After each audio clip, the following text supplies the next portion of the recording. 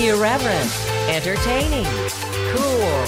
You're listening to LA Talk Radio.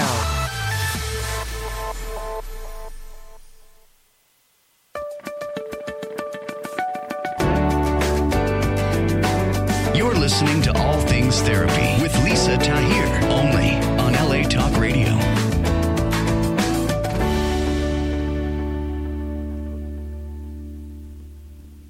Hello there, and welcome to All Things Therapy. Greetings to those of you who are listening on iTunes, Google Play, iHeartRadio, Stitcher. Thank you for subscribing and rating my show. I really appreciate that so much, and for sharing it and just helping get the word out about the work that I'm doing here through this podcast. Hello to Facebook Live people watching and on YouTube. This will be posted to YouTube on my channel, NOLA Therapy, sometime in the next couple of days. I am doing something new. I have been writing out a script to introduce myself over the last 2.5 years. And I thought, if I don't know who I am, what am I doing? So I guess my fear was that I'm going to miss saying something. But if I miss saying something, there's always time later to be like, oops, I meant to say that. So please reach out to me through my website, which is nolatherapy.com, the abbreviation for New Orleans, Los Angeles Therapy. As I have offices in both cities, I'd love to be your therapist. I do remote sessions by phone, Skype, and FaceTime with clients all over the world, and then in person in either New Orleans or Los Angeles. Please sign up and register your email so that I can send you notifications about when my book is coming out in 2019, titled The Chiron Effect, Healing Core Wounds Through Empathy and Self-Forgiveness. And I think this book will be helpful to you because I've discovered that we carry around layers of unforgiveness towards ourselves, and that can't help but naturally affect others and the relationship that we have with them. How many times do you just kind of look back and think about someone that you might not speak to anymore? And there might be a whole host of reasons in your mind of why you're not, or why it is that things happened and you're not speaking. But I think it ultimately comes down to a lack of forgiving ourselves for something we did or did not do or say, or against them, something they did or did not do or say. And my book, I hope, will help us all just feel more clean and clear in that area within, and hopefully restore relationships and friendships and just help promote more understanding and peace in our world. That is definitely my goal. So let me think. Introduce myself, the book, subscribe. And I want to give a shout out because my guest today is really interesting. In just moments, we're going to be with Sarah Gabbert. She is doing something really unique in the world to me. She is using sewing as a therapeutic and mindfulness modality and healing technique. So her goal and what she does is teaching people to practice mindfulness through making things. For her, she has been sewing for over 26 years, and her business is based in Houston, Texas. It's called Marigold Sewing, Marigold Sewing. You can find that online, marigoldsewingstudio.com. On Instagram and Facebook is Marigold Sewing, if you want to pull that up as we're speaking today. And she teaches people mindfulness, self-care, and body positivity through sewing. There's something interesting I found in her work that I'm going to ask her about, where she has been interviewed by Voyage Houston and Craft Industry Alliance, talking about how we go to buy clothes at the store, and when they don't fit or they're off, we feel like there's something wrong with our body, and how when you're sewing your own clothes, and she teaches people to make their own handbags and clothes through these series of classes, that it's not that the clothes it's not that our body's wrong for the clothes are wrong for our body. And I thought that's a really unique way to kind of reposition, rethink, and reframe body awareness. So I was introduced to Sarah by a dear colleague and friend, Nikki Eisenhower. Hello, Nikki, if you're listening. She has an incredible podcast called Emotional Badass. She is a mental health professional, and I love her podcast, and I really recommend for you to check out Emotional Badass on all the places you get podcasts, iTunes, Google Play. And additionally, another friend whose podcast I love, I was listening to it earlier today, is Debbie Salzberg. Her podcast is called Just Forking Around. It's about the food and wine industry and everyone affiliated to bring us food experiences, wine experiences, which really is about coming together. So I just want to acknowledge those two women and their podcasts. So without further ado, Sarah, welcome to the show. How are you? I'm great, Lisa. Thank you so much for having me today. You're so welcome. You know, I'm really curious to learn more about what you do through Marigold Sewing Studio. Do you want to start there with us? Absolutely. Well, I have been a seamstress and somebody who's just absolutely in love with sewing for the past 26 years. I learned when I was 11, and when I got to college, I realized that a lot of my girlfriends and other people I'd meet didn't know how to sew on a button, and they would always feel kind of like, oh, I don't really know how to do that, but I've always wanted to learn. And so I started about 10 years ago teaching sewing lessons, and I would do it as a pop-up, where I'd go to people's homes or I'd rent out a small space and just kind of teach them. Well, over the past decade, one thing that became clear to me is that sewing is so much more valuable than just creating something that you can wear or use later. That it's a really, really, really powerful way to care for yourself because, a lot of the things we do today are very digital. Mm-hmm. At my old job working in marketing, I would send, hundreds of emails a day. I'd create little spreadsheets, but it would all just fly off into the ether. With sewing, you get to create something tangible that you get to hold at the end. And that's something that just really helps our brain relax and helps us feel actually accomplished. So that's something that has really stuck with me. So now having Marigold, my own studio, I focus on helping people find that joy in making things as a way to kind of quiet their mind down and reinforce, their positive achievement and also help them feel really good about their bodies and about what they wear. I have several thoughts crossing my mind, so I'll start with this first one that you brought up. Even before I called you, the gentleman that runs the station, Ronan, was in here. We were chit-chatting, and I was telling him about what you do, and he so poignantly spoke about how he can definitely see how sewing with the repetitiveness can I said then promote a trance state that can really draw you into the moment and can be healing. And even the new GoDaddy commercial he spoke about, I haven't seen it yet. Have you? Where it's like a big motorcycle guy sewing. No. For so I want to check that out. Maybe you do too, just how it really does bring us into the moment and help people relax. And when I first started reading about your work, my thought is sewing. I do know how to sew a button on, but that's about it. And I never thought of it as being relaxing until Ronan came in, was like, well, yeah, think about it. You're focused doing the same thing, like knitting. And then I could start to feel into how that could be very relaxing. Yeah, it's very process-based. And I think that things that are, process-based, they give us a little bit of a roadmap. So each step you complete is getting you closer to something that's finished.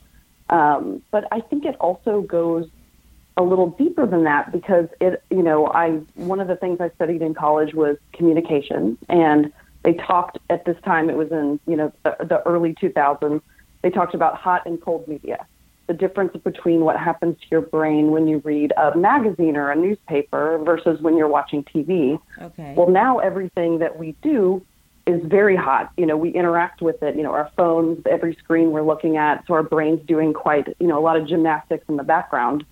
Well, when you're sewing, you're literally reading steps in a pattern and sitting down and doing something physical, which grounds you in the physical world. And I think that whatever that magic combination is, I can just see it in my classes. It lets people get back into their bodies and sort of relax from the kind of, like a hamster wheel we all are on every single day.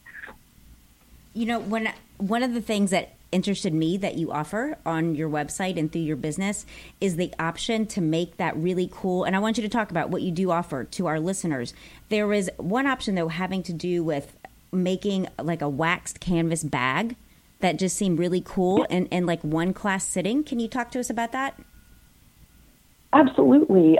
So the waxed canvas bag is a kit and a pattern from a Portland-based company called Klum House, and that's spelled Klum. And when I lived up in the Pacific Northwest, I was able to take classes from Ellie Klum, who owns this company.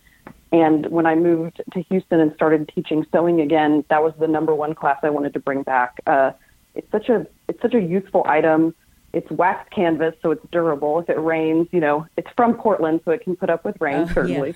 Yeah. But I love knowing that students can kind of bring this little, I think of it as like a drishti in yoga. Like it's a little tote that if they carry it around every day, when they look at it, it kind of like makes them remember the focus and attention they used to make it. And, it's kind of like carrying around a trophy that you can carry your other belongings in. So I offered that class. Something that I'm finishing up, my last class of this series is next week, is a Sewing for Self-Care series. Yes. And so I have a series where I basically take people through the process of creating a creative self-care practice and challenge them each week to spend 2 hours outside of the class focusing on their creativity, whether that's the sewing project they're working on or some other activity. And then when we come back at the beginning of class the following week, we talk about it. We talk about what challenged us and how we overcame that or how we didn't. So in addition to, I know your Sewing for Self-Care series, it's 4 classes that are 3-hour segments. So even outside of that, there's an assignment or to be done in between those classes. Is that what I'm hearing you say? That's correct. And it's more of a trying to carve out time and commit to yourself so that you have time to do something creative. Because to me, that's a very essential part of self-care.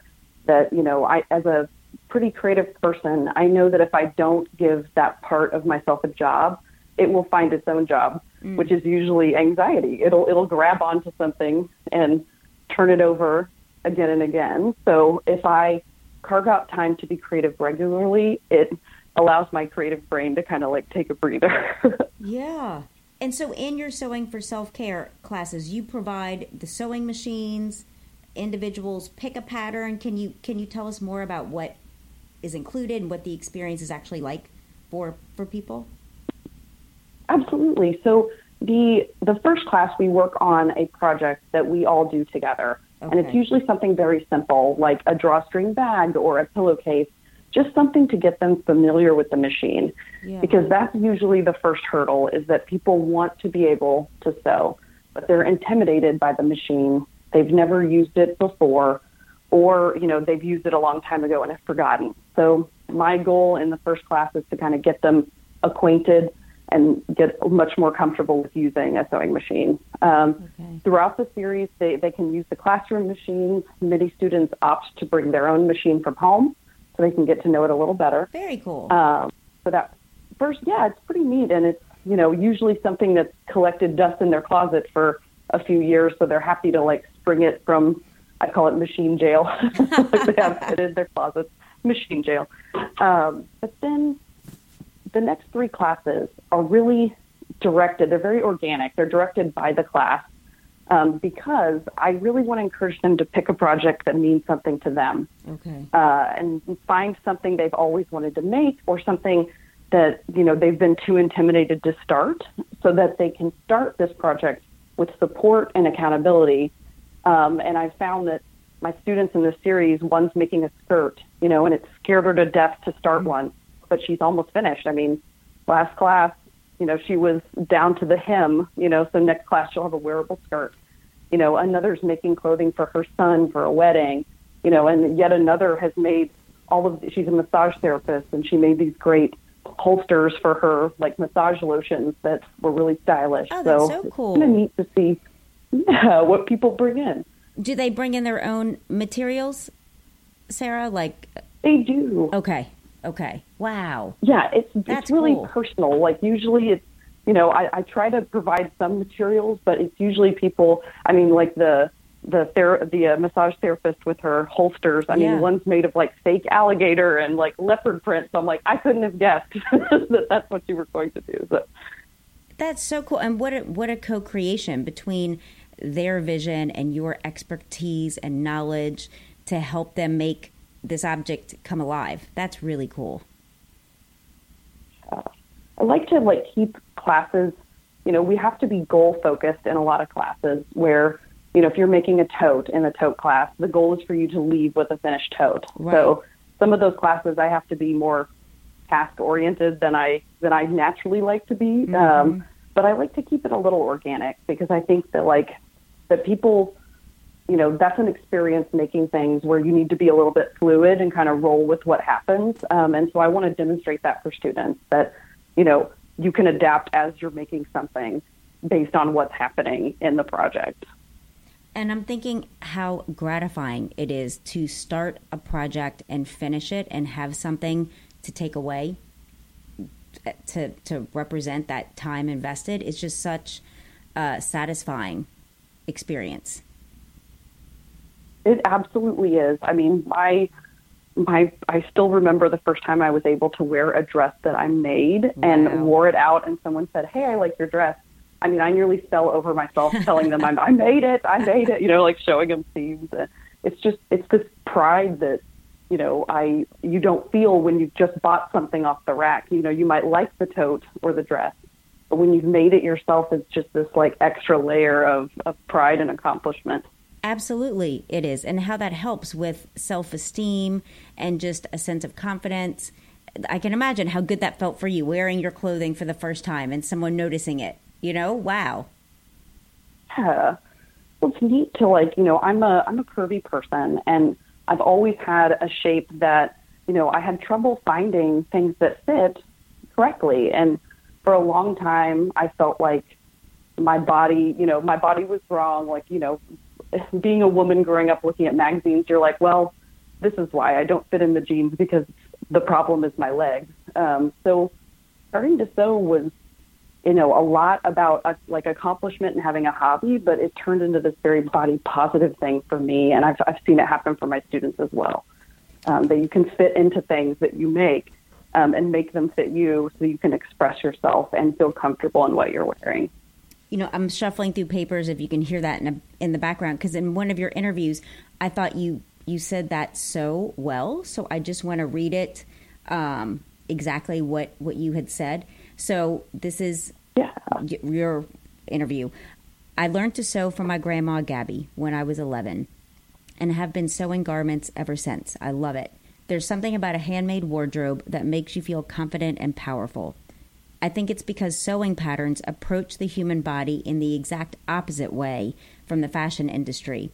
Instead of, your body won't fit in this because your body is wrong, the pattern tells you right off the bat that you'll probably have to make adjustments because it's just a basic shape. Your body is not wrong. The pattern is incomplete without your touch. Can you talk to us about that? I just thought it was so well said. Say goodbye to your credit card rewards. Greedy corporate mega stores, led by Walmart and Target, are pushing for a law in Congress to take away your hard-earned cash back and travel points to line their pockets. The Durbin-Marshall credit card bill would enact harmful credit card routing mandates that would end credit card rewards as we know it. If you love your credit card rewards, tell your lawmakers, hands off my rewards. Tell them to oppose the Durbin-Marshall credit card bill.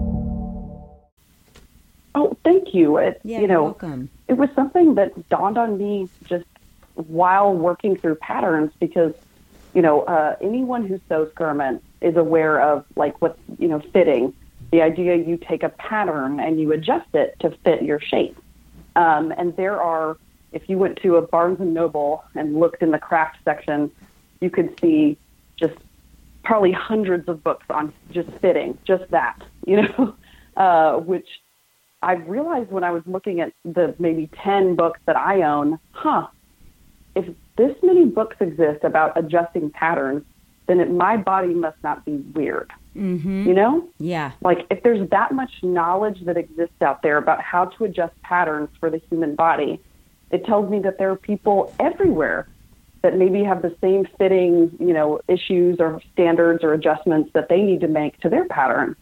And because of that, it makes you feel like, while your body is unique and beautiful in yours, that it's not, we don't live in a one-size-fits-all world. Right. We don't live in a one size 12 is the same for everybody even world. So it's, that's one thing I love is that a lot of people, when they start sewing garments for themselves, learn to love their body more because they stop seeing it as a bunch of shapes that don't fit into this one shape. They see it as, something beautiful that they're going to accentuate or, adorn with something that they really love.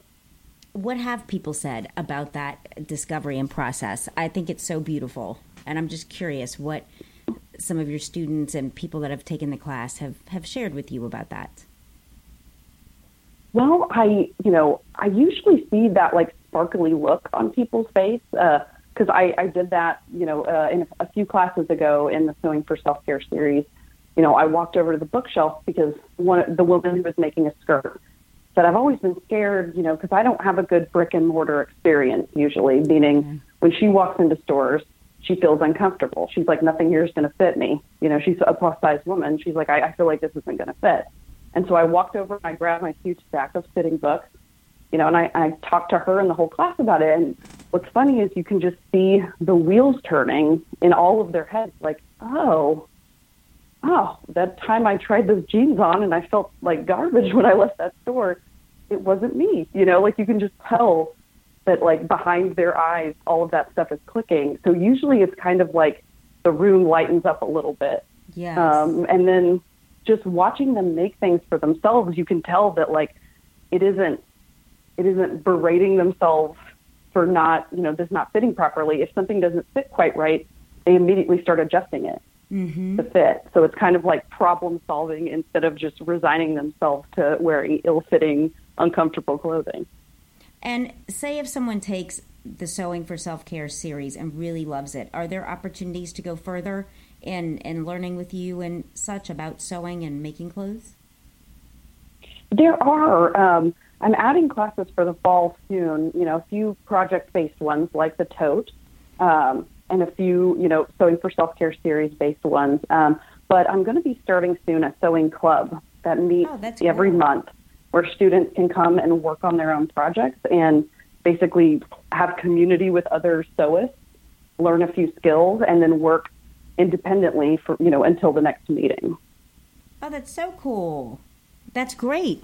So that people can continue to develop their skills. And because I imagine that would be really helpful to have someone like you when they're not sure what to do or how to fix something, that you're there as support and direction. Yeah, that's what's beautiful about sewing is that it's community-based. That, it's something that's existed for centuries where, primarily women would sit around and make quilts and fix clothing. And, it was a place to come together with other people. And so I want to encourage my students to meet up with others, make friends, sew together, show up for events that let you do something with your hands while you interact with other people.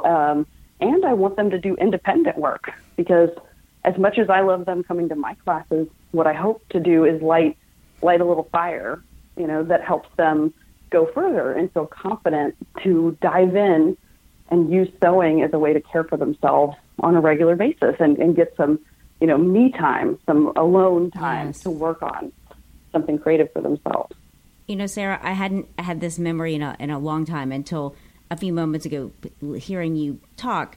Back when I was around 14 or 15, I would sketch denim designs, and I called it I called it Jelly Bean Jeans, and I actually got a I got a copyright at 14 or 15 on my Jelly Bean jean designs, and I had drew them in like colored pencil, and my dad took me to this attorney, and we had it copyrighted, and then I didn't know what the next step was, neither did he, on how to get the clothing made, and so nothing ever happened with that. But I had just forgotten about that until just now, that I was so stoked. And it's funny because those designs are what came out later by Guess jeans, a lot of jeans that are ripped, and then there's like another material underneath. So those jeans were made, and I saw people wearing them, and I was like, man, I thought of that at like 14 or 15.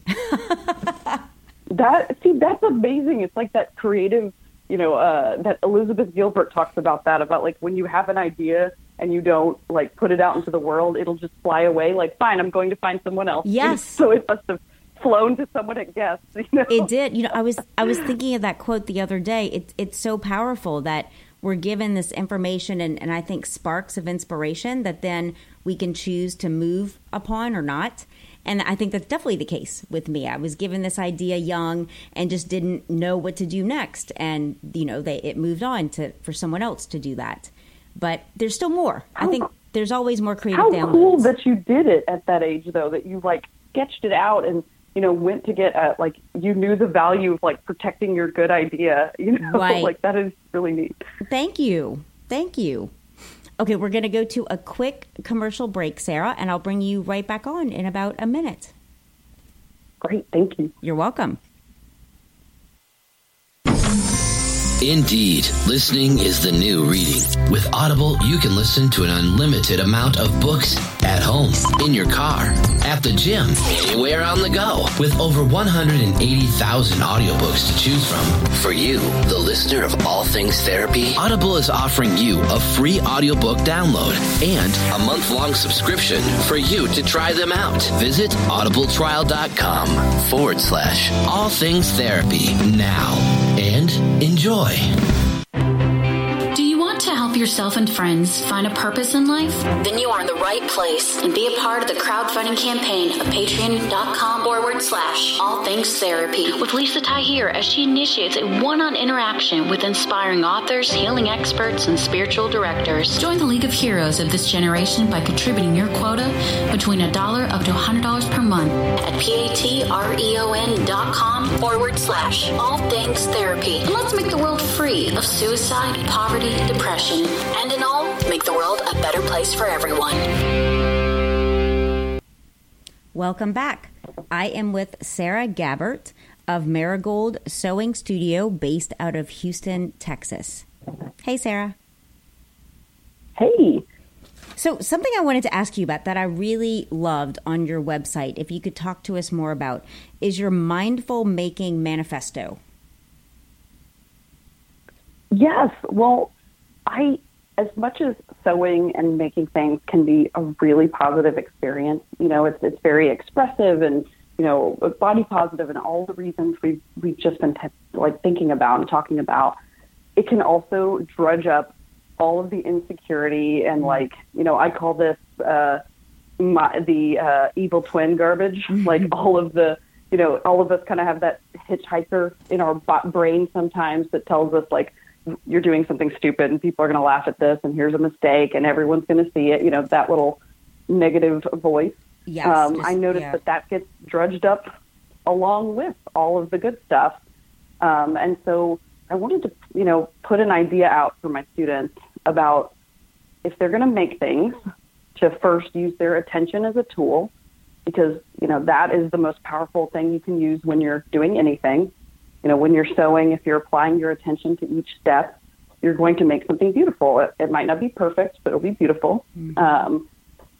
And so that is the kind of crux of the manifesto, is about being mindful about what you're doing at each step you're doing it, and being mindful about the way you treat yourself while you're making it, and being mindful when you're finished, not to just point out every flaw it has, because that's, some folks I've noticed, and I've done it myself, where you make something and you have a dress and they're like, oh, you made that dress, it's so beautiful. And you're like, yeah, but I messed up here and I messed up here.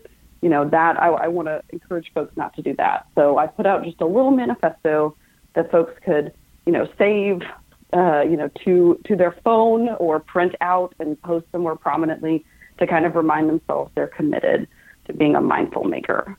And I wrote it out and want to share it with our listeners because I think the principles that you speak about here apply to us in so many ways. So just for our listening audience to know that Sarah's Mindful Making Manifesto, the first line is, I am a mindful maker.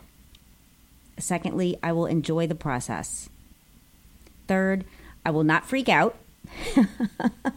which I liked so much, then I will choose joy over perfectionism. I will make things I love despite their, oh my gosh, I whited out the word and didn't write it down. Despite their, would it be imperfection? Yeah, imperfection. Okay, thank you. I will make things beautiful. And lastly, as I make beautiful things, okay, wow. I don't know what that last sentence. Yeah, that last one is I will make things beautiful as I make beautiful things.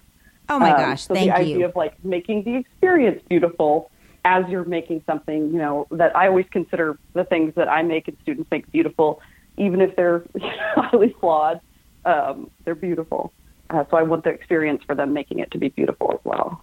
And I like this so much, especially that you added, I will not freak out, because I think when we're learning new things and when we're stressed, when we're anxious or overwhelmed, that is freaking out. So I think it's just such a nice reminder that almost as if like that's part of the process, you're acknowledging it, and let's choose joy over perfectionism and criticizing ourselves and such. I really like it. Yeah, I always think that, and I don't know if this has happened for you, Lisa, or, the folks out there, but sometimes the older you get, the less joy, the less places you find joy in the things that you make and do. It's people get into jobs that they might not necessarily enjoy, or, into experiences and think about all the negative things and the things they can do better. And, a lot of that time it seems to be under the guise of like optimizing. We have a very big cultural obsession with the idea of optimizing, being the most motivated, hustling the most, being the best and completing all of the things. And so to me, it's, thinking about mindfulness, thinking about, joy is finding everything, finding what you're doing to be okay, even if it's not perfect, and focusing on the joy and the enjoyment and giving the joy back into the world instead of just trying to be optimized and perfect and hustle, Yeah. And the output. I hear you talking about the focus, the over focus there is on what we're outputting and producing versus the experience we're having of creating, of making things, doing things. Is that accurate? I think so, yeah. It's, the process matters just as much as the final product, because if you're white knuckling it the whole time and frustrated, you're not going to enjoy, you haven't experienced the joy of what it is to create something and to make something, and I think that's true of sewing as it is in, maybe raising a child or, cleaning your house, literally anything, any action that we kind of white knuckle through. It's not as like joyful as it could be. So that to me, focusing on the process part of it, the process will get you to the end product if you focus on it enough. You can forget the end product while you're focusing on each step, is what I tell students. It'll be a tote if you follow every step. Yes, and mindfulness even is just defined as present moment awareness right now in the here and now without judgment. And I'm sure there might be other definitions. That's how I think about mindfulness. How do you define mindfulness? I agree. It's about being present with what's in front of you right now. Not thinking because, and this happens with a lot of beginner students. They're like, okay, I understand what this step means, but how do I get to here? How do I get to a finished thing? How do I get to this? Like, well, how do you eat an elephant? One bite at a time. It's every single little piece that you focus on gets you closer to something that you want to create. So for me, mindfulness is being present with the step you're on, focusing wholeheartedly on that step. And then when you've completed it, moving to the next one, not letting your brain be 5 projects down the road, running at full speed. Yes. And also your manifesto brings to my mind that giving people permission to feel joy, to feel pride, to feel good about what they've made. And I think that that's something that we often overlook day to day, and definitely in our working world. is like, okay, do things, check this off the list. But, if you give yourself too many props over it or feel too good about it, you have too big of an ego, or people kind of balk at that. And I think it is important to, when we've done something well, when we've given it our best, to just take a bit to really breathe that in and appreciate ourselves, even for a job done well, done to the best of our ability. Can you address that with us as well? Yeah, I think any achievement deserves a victory lap. I mean, that is something I completely agree. And I notice, and I don't want to assume that men don't also feel this way, but, throughout my career, I've seen women again and again kind of shirk off praise for great things they've achieved, whether it's at work or at home or something they've made, like in a class. And I think there's a struggle. You don't want to seem like you're egotistical, but it's not egotistical to be proud of something you've done. It's not pride in the biblical sense. It's accomplishment pride. And that's inspiring to me, so that I completely agree with you. And I think more folks should be encouraged to, you check some stuff off your list today, high five yourself, post it to Facebook, made a tote, put it on Instagram and get all the likes you deserve, And Sarah, I think too, as women, especially, to really support each other in what we've accomplished and saying good job to each other. And this came up for me reading your manifesto just a couple of nights ago. I was at a dinner party with friends and we were talking about hobbies, and snow skiing came up. And for me, snow skiing is like one of my favorite things on the planet, that when I do it, I love, and I'm a great skier. And I said that I'm a great skier. It just kind of came out of nowhere. And several women were kind of shocked. They're like, oh, you're a great skier. Are you good in bed also? Like, what else are you great at?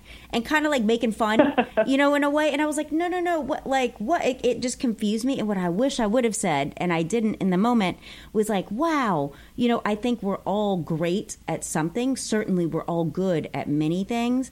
And I would love to know what that is for you. I wish I would have said that to them. And I'd love to support and nurture that.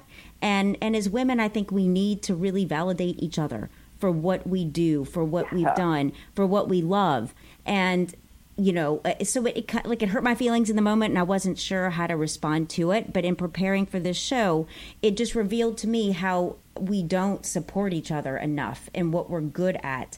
And we're almost afraid to say it. And if someone does, it's like, oh, there's a criticism or a joke made. And I don't know that men do this as much. I'd have to ask, but I know when I've been with some of my guy friends that I actually do ski with, and I'm like, oh man, I just did awesome. They're like, you did, you're a great skier. And it seems like somehow men don't have as much of an issue praising themselves or each other. I don't know if that's been your experience. And I just hope as women, that anyone listening, that we can make it a point to identify what we're great at, what we're good at, and nurture that in the people we love. To just shine on them, allow them to shine, because I don't think there's anything wrong with that. I think it's healthy self-esteem.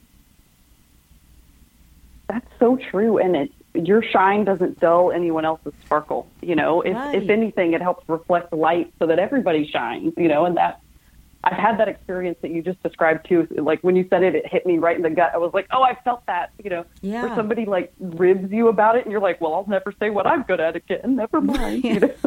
Yeah. And that's, I think, causes, the issues in our world of depression, anxiety. We're, not living to our fullest potential because we might be scared of someone throwing a criticism our way. But please live into your full potential and do what you're great at, what you love, what you get enjoyment from. That only contributes, even vibrationally, to our world. So I just want to encourage listeners to find what makes you happy and do it, and know you're good at it. And it's so inspiring when you see people doing the thing that they're clearly put on this earth to do. Somebody with a beautiful singing voice, or who's rocketing down a mountain on skis. That's amazing to me. I've never skied before, so I'm like, wow, that's so adventurous and cool. But, seeing other people do things where they're in their element, to me is inspiring. It makes me want to find, I look closer at what I'm good at, and I want to go out and do that, so because it gives the rest of us like motivation and drive. Sarah, What we love and enjoy as well. you were breaking up at the end of your last sentence. Do you mind repeating what you just said? No, not at all. Just that I hope that people do share more of what they're great at, because, you know, it's inspiring, and looking and seeing what people do really well, you know, and have them share about it makes me want to do more of what I'm good at, you know. So like you said, it contributes to making the world better because everybody's contributing in the way that they can. You know, and what you're saying, what we're both talking about, lends me to want to ask you about, you left a successful job in marketing as the content director of Black Sheep. So I wanted to know more about your personal story. Your grandmother taught you to sew at 11. Can you tell our listeners about your story? Because if you left something lucrative and successful to live your dream, certainly others listening want to do that too. Yeah, well, I have, you know, I've worked in marketing since I graduated from college. Even before then, since, you know, probably 2002, people have paid me to write for them. Okay. When we're talking about what we're good at, I'm a great copywriter, so I'll put that out there. Yes. I loved my career. I really did enjoy a lot of what I did, but it comes at a cost at a certain point, especially when you're working at an agency. So for the past, you know, 5-ish years, I worked as the content director for an innovative marketing agency. It's called the Black Sheep Agency. It's based here in Houston. It's an awesome place. Just crazy talented people, mostly women. All director positions are held by women. It's a great. small company, but it's mighty. You know, we did work for Michelle Obama. My boss worked with Barack Obama. We That's did awesome. work with the CW. Yeah, it was big, but it's exhausting. You know, you work quite a bit, so many hours, and after a while, you realize you're missing. You don't have any margin in your life, so you're missing all of the things with your families and friends. You know, because even when you're there, the back of your mind is coming up with taglines for a campaign. You know, instead of being present. So that is, you know, that's a big reason. It took me several years to kind of figure that out, that for me, overworking that much just drove a lot of my more anxious and unhealthy bits. And so I realized I just prioritized slowing down. And this is something that I really believe in, is helping other people slow down and make things with their hands so that they can enjoy being present in their lives, not just whooshing past it to the next goal. So is that when you had first opened a sewing lounge named Sewcraft? Is that how you started when you left the marketing work? Yeah, well, it was So Crafty, yes. And I opened that in 2008. And I had it from 2008 to 2011. And I left a corporate job that I worked at to go there. And I started that company, and I ran it like it was an agency marketing job, Lisa. Oh, my goodness. Okay. My poor little 26-year-old self. It was very punk rock and scrappy. You know, my husband built every stick of furniture from IKEA in there. Wow. And, but it was, I didn't know what I was doing, and I tried to make it too big and too regimented too quickly. Okay. And so it kind of like working, you know, overworking. That was certainly a time in my life where I applied that to being my own boss.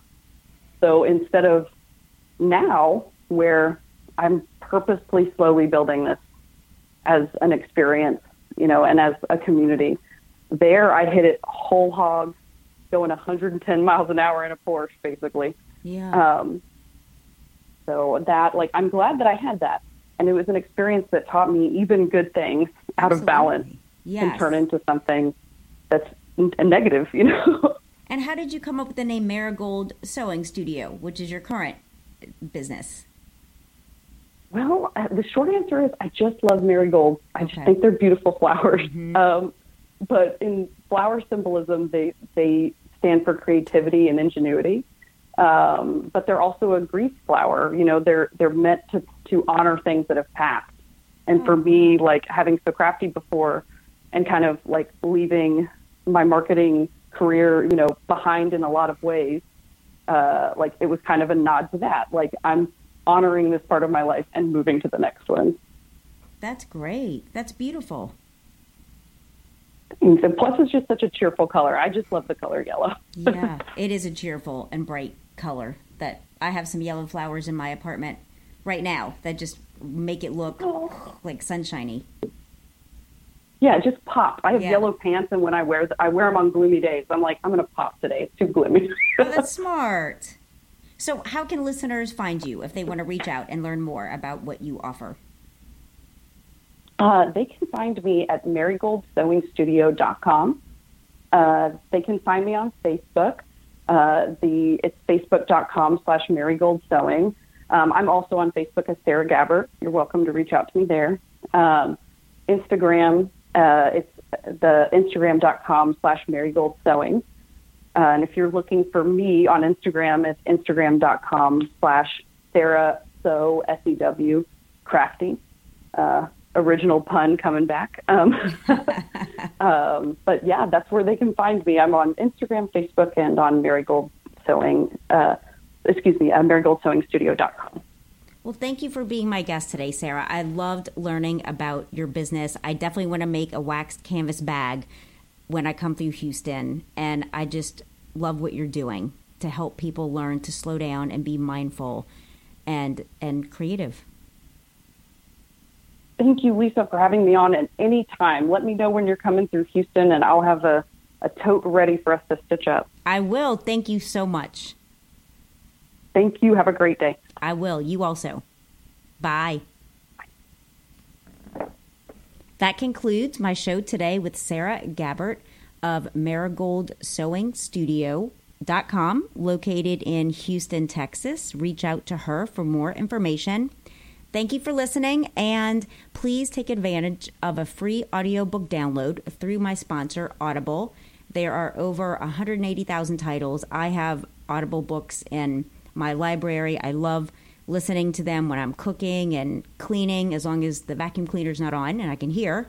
So I encourage you to go to audibletrial.com/allthingstherapy and join me next week as I bring you another guest. Bye-bye.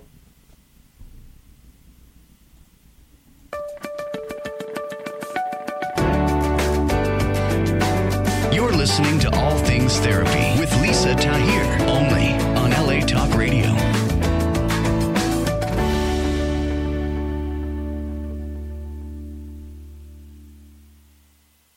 Say goodbye to your credit card rewards. Greedy corporate mega stores, led by Walmart and Target, are pushing for a law in Congress to take away your hard-earned cash back and travel points to line their pockets. The Durbin-Marshall credit card bill would enact harmful credit card routing mandates that would end credit card rewards as we know it. If you love your credit card rewards, tell your lawmakers, hands off my rewards. Tell them to oppose the Durbin-Marshall credit card bill. It's lunchtime at Tim Hortons, and we're serving up a special deal just for you. Our new $5.99 lunch deal includes your choice of any lunch sandwich and a side of crunchy kettle chips. Because what's lunch without a little crunch? And the sandwich choice is all yours, like a ham and Swiss, Chipotle chicken wrap, BLT, and more, made to order just the way you like it. Tim Hortons' new lunch deal. Simple, delicious, and just $5.99. Now that's a good deal. Only at your neighborhood Tim's. U.S. only. Price and participation vary. Terms apply.